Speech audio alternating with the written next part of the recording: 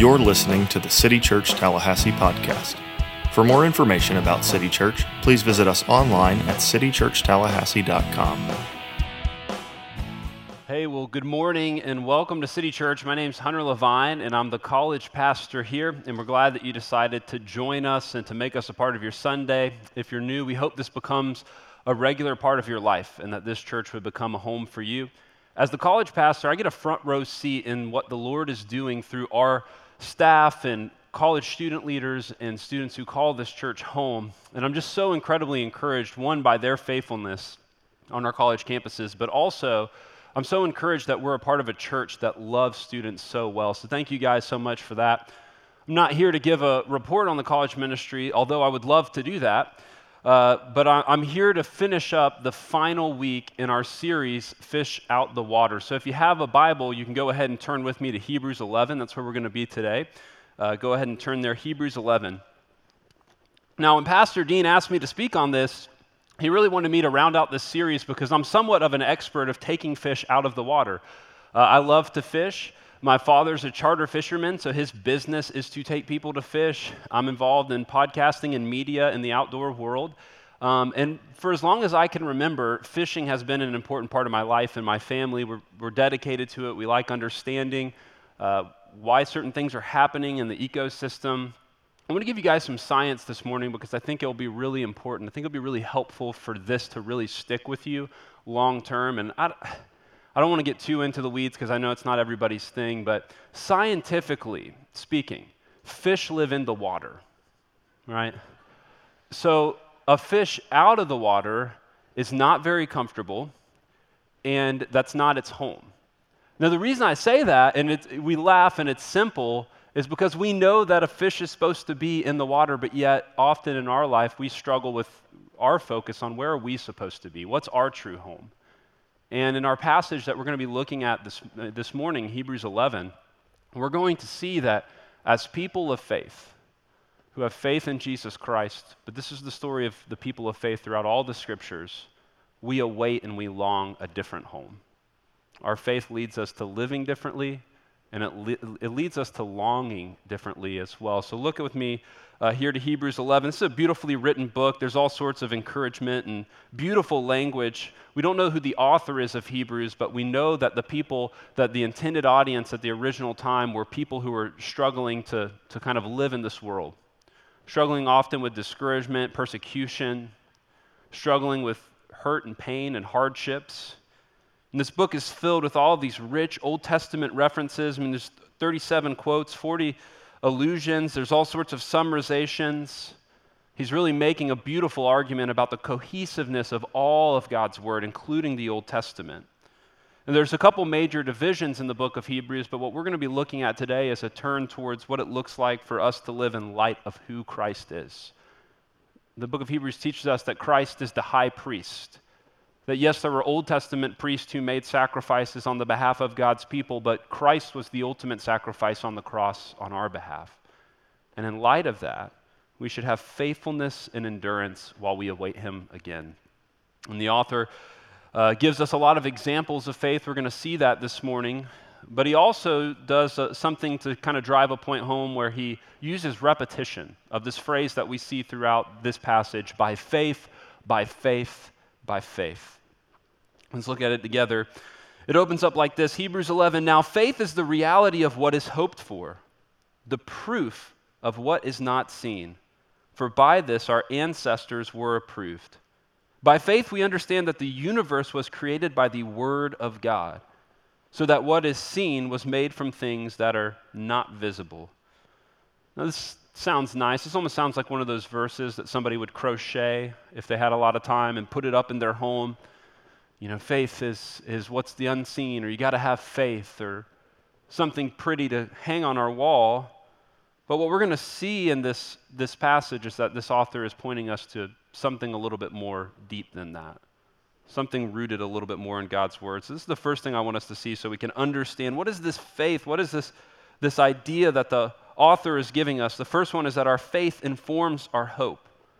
It's important for us to understand our faith informs our hope. Now, a lot of times when we think about the word faith, we think about the decorations that are often sold at Hobby Lobby. You guys have probably been there at some point. And you look around the room and there's paintings with the word faith, and there's wood carvings with the word faith, and there's a lot of faithy things going on there. If you're younger, maybe you're not into decorating, but if you look around a lot of Instagram bios, there's a lot of the phrase faith in there. It's almost like the decoration of your social life is your Instagram bio. And the world today loves the idea of faith, but for many of us, here's the danger. Faith is a spiritual word that's not biblically grounded. It's not biblically informed what we mean by that. And so we have to allow God's word, allow his words to us in the scriptures to shape our thoughts and to define our terms. And this is what the author is going to teach us today, that faith is not mindless or wishful thinking, like a child hoping it doesn't rain at their birthday. It's not without merit or evidence. It's not in opposition to science or logic. It's not childish or whimsical. Our Christian faith has, and the author uses these words, reality and proof. In the ESV, it uses the word assurance. Now, that seems kind of interesting to think of this idea of faith and to also think of this idea of assurance or proof or reality, right? Isn't faith what's we're not sure of? Isn't faith and assurance, aren't those things against each other? Well, the author of Hebrews 11 is going to help us understand how those things fit together, and it doesn't stem from us. The confidence, the assurance, the proof, the evidence of our faith doesn't come from our actions, our minds, our reason, but it comes from the object of our faith, the thing in which our faith is placed in, and that is Christ himself.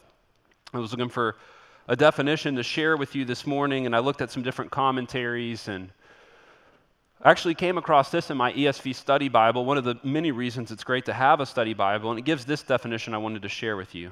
Faith is a settled confidence. I love that word, settled confidence. It's not just an eager new faith that has confidence because it's not had the test of time. This is a settled confidence that something in the future, something that is not seen but has been promised to God, will actually come to pass because God will bring it about. As our passage puts it, there's a reality of what is hoped for. There's a proof of what is not seen. The reality because God has given us his word. This God has spoken. He has a track. And a hope because our hope is not that it will just work out that way, but our hope is in Christ Jesus. Our hope's not in our works. It's not in the ability to fix things in the present or the past. Our hope and our faith is in God's promises. And this is how it's worked all throughout the Old Testament. In the Old Testament, there was a hope looking towards Christ, that God would deliver his people, that he would bring them salvation, looking towards the coming of Christ. For us, in the New Testament and beyond time, we're looking back to Christ. A hope that that's true, that it's real, that we can find some solidity in that. Now, raise your hand real quick if you're into Netflix crime documentaries. There's been like a really big raise. Anybody kind of find themselves watching those things too, people? You guys are liars. With like 1 billion streams. People are watching them somewhere. These Netflix crime series are always structured the same way. It doesn't matter what the crime is. And what they do is they present an episode to you and you think, this guy did it. And then they present the next episode and you go, well, hold on, maybe he didn't. And then you do this for about 6 to 8 episodes until you're left with a kind of watered down conclusion on what the truth is. But throughout it, what's happening is we're experiencing, as we watch these things, a case be developed. Evidence is brought forth. People have things to point through, and what we're seeing in the scriptures is this: God is building his case. The same God that spoke the universe into existence from nothing, as our passage notes, he's showing us his glory and his majesty and his goodness. The same God that we're going to see remind us in this passage that led God's people through the Red Sea and delivered them from Egypt. The same God that resurrected Christ from the grave. He's built his case. We have a reason to trust God. There's evidence, there's proof, there's a history, and that faith informs our hope. And it's not a hope that the world has, it's a hope that is found in Christ. look at some examples we're given from Scripture. I'm going to go through these quickly, but I encourage you to study them on your own with this in mind. By faith, Abel offered to God a better sacrifice than Cain, and by faith, he was approved as a righteous man, just like you and I. When we have faith in Christ, we are called righteous, not because of our actions, but because of our faith. Because God approved his gifts, and even though he is dead, he still speaks through his faith. By faith, Enoch was taken away so that he did not experience death. He was not to be found because God took him away. For before he was taken away, he was approved as one who pleased God. Now without faith, it is impossible to please God, since the one who draws near to him must believe that he exists and that he rewards those who seek him. By faith, Noah, after he was warned about what was not yet seen and motivated by godly fear, built an ark to deliver his family. By faith, he condemned the world and became an heir of the righteousness that comes by faith. By faith, Abraham, when he was called, obeyed and set out for a place that he was going to receive as an inheritance.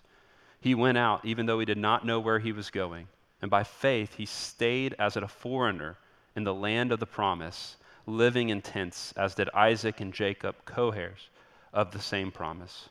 For he was looking forward to the city that has foundations, whose architect and builder is God. By faith, even Sarah herself, when she was unable to have children, received power to conceive offspring, even though she was past the age, since she was considered that the one who had promised was faithful.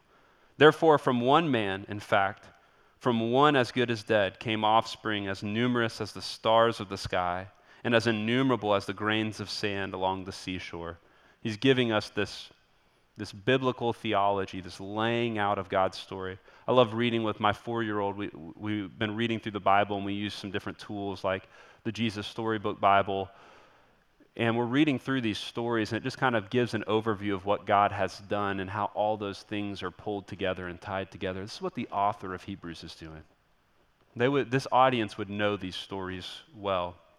And then he says this in verse 13. I want us to see this.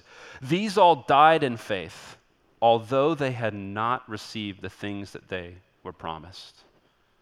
But they saw them from a distance, and they greeted them, and they confessed that they were foreigners and temporary residents on earth. Now those who say such things make it clear that they are seeking a homeland. If they were thinking about where they came from, they would have the opportunity to return, but they now desire a better place, a heavenly one. Therefore, God is not ashamed to be called their God, for he has prepared a city for them. Kind of pulls these stories together. What's the theme? What's the common thread? What are we seeing here? And the second thing I want us to write down this morning is this: our faith informs us of our true home. Our true home. These figures lived and died in faith, not as perfect examples, but certainly as examples that we can learn from. Some people call this chapter the Hall of Faith. But they didn't live in faith the way that many people think of it today, or at least didn't always turn out the way that many people would think of it today. The faith that they had was not the faith that they could change the culture and make the world necessarily a better place, although that was certainly desired, earthly harmony. It wasn't a faith of their improved situation that was focused on themselves, although certainly they wanted to have health. They wanted to see prosperity. They wanted to see those things, but that's not the faith that they're talking about. I'm talking about a faith that longed for a better city, what God's prepared for them, what the scriptures teach us in Revelation 21, a new heavens, a new earth. They're placing their faith in Christ, the Messiah. This led them to see themselves as strangers and exiles on earth. Paul would say in Philippians 3:20, a verse that Pastor Dean talked about earlier in the series, it would cause them to see their citizenship in heaven, that the current situation that they were in is not the final part of their life. And something else that I want us to think about as we think about this passage together is this, that this is not our home, but yet at the same time we're not alone. We're in this together. There's a community of people who live this way. They're not that comfortable, but they are united. And they have God's presence now. And it's also important for us to see that they weren't too heavenly minded for earthly use. No, they were not perfect, but they blessed people, they served people, they loved people. And here's the beautiful thing. When we are free of an earthly hope that's just rooted in tomorrow having more money, more security, more health, more happiness than today, when we're freed from an earthly hope and we switch to a heavenly hope, we're able to love and serve and bless others so much more. Because it's not all about the bank statement tomorrow. And it's not all about our comfort today. It's about honoring and glorifying the God who's prepared something better for us anyway. I didn't get that job.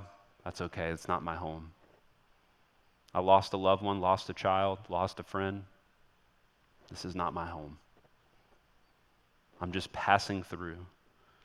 When we're free of earthly hope, we're able to better serve and bless others. And then he continues and points us to the example of Abraham in verse 17. By faith, Abraham, when he was tested, offered up Isaac. He received the promises, and yet he was offering his one and only son. More about that in a minute. The one to whom it had been said, your offspring will be traced through Isaac.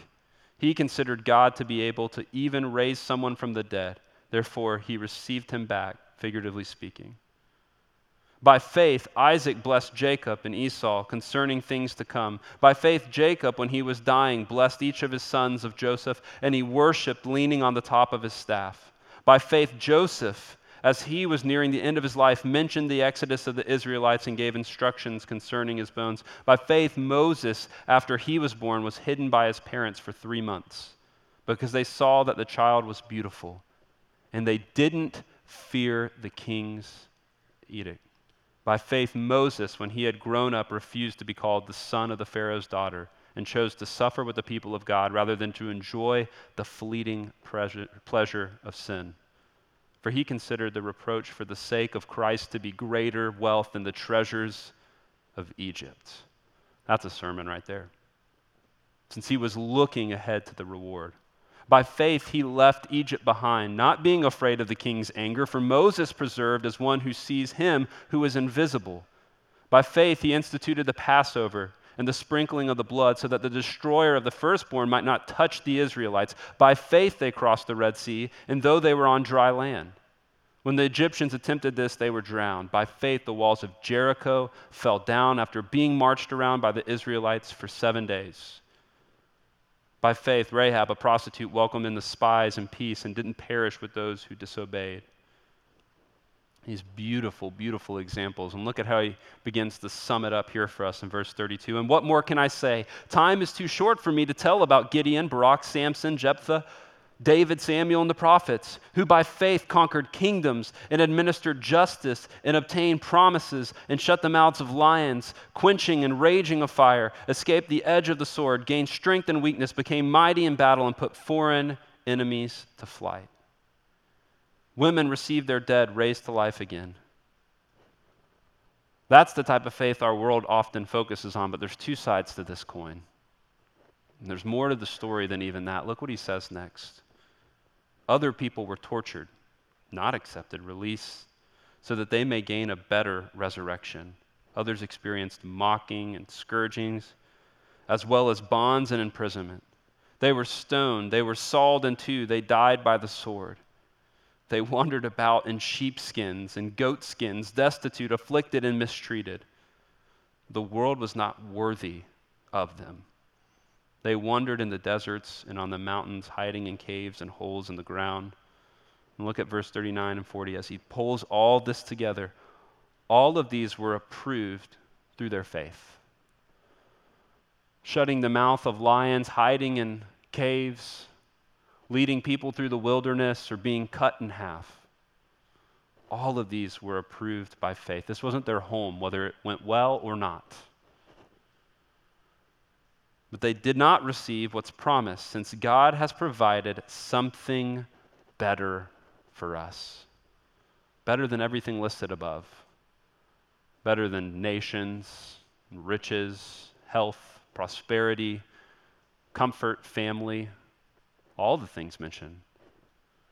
God has provided something better for us so that they would not be made perfect without us. Here's the third thing I want us to see is that our faith leads to our prize. us seeing what is the prize? Like, what does the end of the race look like? And the truth is, we often claim to be people of faith, but we're often more focused on earthly prizes rather than thinking about the ultimate prize that is knowing Christ Jesus.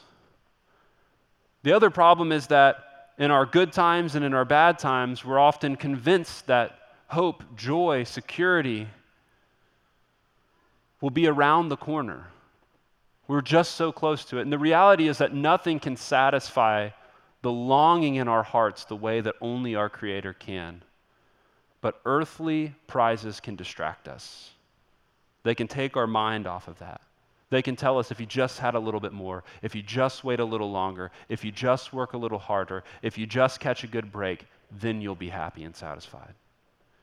I use this illustration a lot with our college students, but I was on a fly fishing trip once to Pigeon Forge, Tennessee, and we didn't go to the river one day, and we decided to kind of walk around the town and look at all the shops, and I was probably in middle school, maybe early high school at this time, and we decided rather than doing go-karts, which is a young boy's dream who doesn't have a driver's license, we decided we were going to do this new ride that they had built called the Jurassic Jungle Boat Ride. And I saw the Jurassic Jungle Boat Ride, and there was a huge dinosaur, robo-dinosaur outside, and they had all this cool kind of features on the outside. So we went up there, and we realized the ticket to ride was $15 at the time. And so we decided, we're going to do this. So we get in, I remember getting in the cart, and we were brought into the first room, and there was some robots, nothing too crazy, a lot of smoke. Apparently there was a lot of smoke back then around the ground. And I remember thinking, this is going to be good. Like, this is just a staging room, kind of set the story. What's going on? A professor in a time warp, and okay, all right, I'm in. And then we went around the corner, and I was kind of bummed. It was like more small robots, more painting on the wall, more smoke, of course. And I thought, well, okay, this is probably going to be maybe that, we're going to go up and get shot backwards or, do a twisty or something like that. And we went around the next room, and you guessed it, more robots and more smoke. I had a real fire concern about this place, by the way.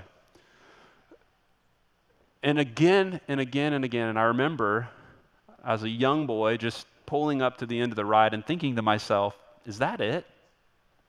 Did I just blow $15 on the Jurassic Jungle Boat Ride? This is smartphones and, TripAdvisor and all that. I would have destroyed them. And I remember just thinking, man, I just kept thinking it was going to get better. Here's the reason I share that with you. That's how often we live our life. We take good things and we prize them over Christ. So what happens is we say, well, if I just can get to college and just get away from my parents, have a little bit of air to breathe, be my own person, I'll be happy. If I could just get through the initial course load, if I could just graduate, if I could get the internship that I want in the city I want, I think I'll finally feel some closure here.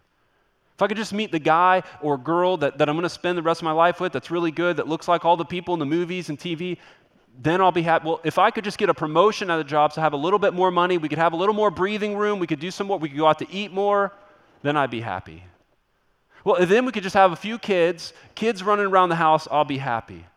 If these kids would just grow up a little bit, amen, I have 2 little ones, then I would be happy. If these kids would just get out the house, we could be empty nesters, we could get to know each other again. We could be a little more selfish, spend a little more time on us. Man, if we could just retire, get a beach house somewhere, man, I'll be happy. What we don't realize is that we're putting hope around the corner every single time. Oh, we're so close. It's right around the corner. Here's what the author of Hebrews is teaching us. Not to put hope around the corner in our life, but to put hope in what we have in Christ, in the end. This is not our home. What Paul would say is, I press on to make it my own because Christ Jesus has made me his own. I'm pressing on towards the prize, not of earthly prosperity, but of knowing Christ Jesus. As the author of Hebrews would put, because all of the riches in Egypt have no comparison to knowing God. If you're taking notes, I'd love for you to write this down. Our ultimate hope This people of faith. What are we putting our faith in? What are we hoping for? Our ultimate hope is not earthly prosperity. Our hope is eternal security. It's that we have residency in that place.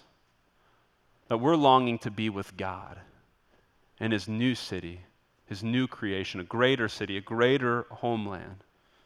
And we can have confidence in that because that hope was secured for us on the cross. When Jesus stood in our place and he took on our punishment and he gave us his righteousness, something theologians often call the great exchange, so that we could have that hope. And that he resurrected 3 days later, proving to us that that hope was rooted in an assurance with him, with the evidence of his resurrection. Even the cross of Christ is mirrored in one of the stories I mentioned before, Abraham and Isaac. God promised Abraham that through his descendants, he would have a nation. It would be numerous. And so God called Abraham to take his one and only son, a phrase used often referring to Christ in the New Testament, to take him up a mountain to present him as a sacrifice. And Abraham didn't know what was truly going to happen. Am I going to take my son? Is he going to die? Am I going to get another son? Is God going to resurrect? I don't know. All I know is God's called me to do this in the story. So I'm going to take him up the mountain and have faith. And as Abraham and his son have the world's most awkward father-son hiking trip, he prepares the altar. God sends a sacrifice in the bush in his place. And him and his son sacrifice a ram. And it points us to the ultimate sacrifice in our place, Christ Jesus. A sacrifice that gives us hope, but not a blind hope, not a whimsical, childlike hope, but a hope that's rooted in who God is, the same God who spoke the universe into existence, who has led his people all through the Old Testament, the same God who resurrected Christ from the grave is telling us that we can have assurance in our faith. He's building a case for himself. And the question is going to be, as we look at this, what's the verdict going to be? Are we going to place our faith in Jesus Christ? Or are we going to just say hope is right around the corner? A couple things I want to leave you on to think about. What does this look like for us in our church today? How do we live this out? What does our story require? The four things. First, confidence. We can have a confidence, not a cockiness, but a confidence. Not a confidence that's rooted in ourself and our ability to fix things and figure things out, but a confidence that's rooted in what we've seen to be true in the Scripture, who God has revealed himself to be. I can have confidence in him, in his word, and his promise. That's what it means to greet that promise from afar. To say, I see it. I believe it. I know I'll experience it. It'll be fully realized one day, but for now, it's okay just to greet from afar. Second thing would be distinction. Distinction. It says that it was clearly known that these people were seeking a different homeland. I think if most of us are honest with ourselves, our homeland in heaven is probably not quite so clear. Because we get so caught up in the things today. But we should have a distinction about us. This is not our home. We're a fish out of the water. We're not comfortable here. This isn't enough for us. We have something better in Christ. Third thing is endurance. Endurance. These people in these stories went through terrible, tragic things. I even think of Moses. We've been reading through the Old Testament with my family. I think about Moses, who went on a wilderness hiking adventure for 40 years with a lot of kids, okay? I can barely do a 7-hour road trip with Busy Bee. Took some endurance. I want to be like Moses.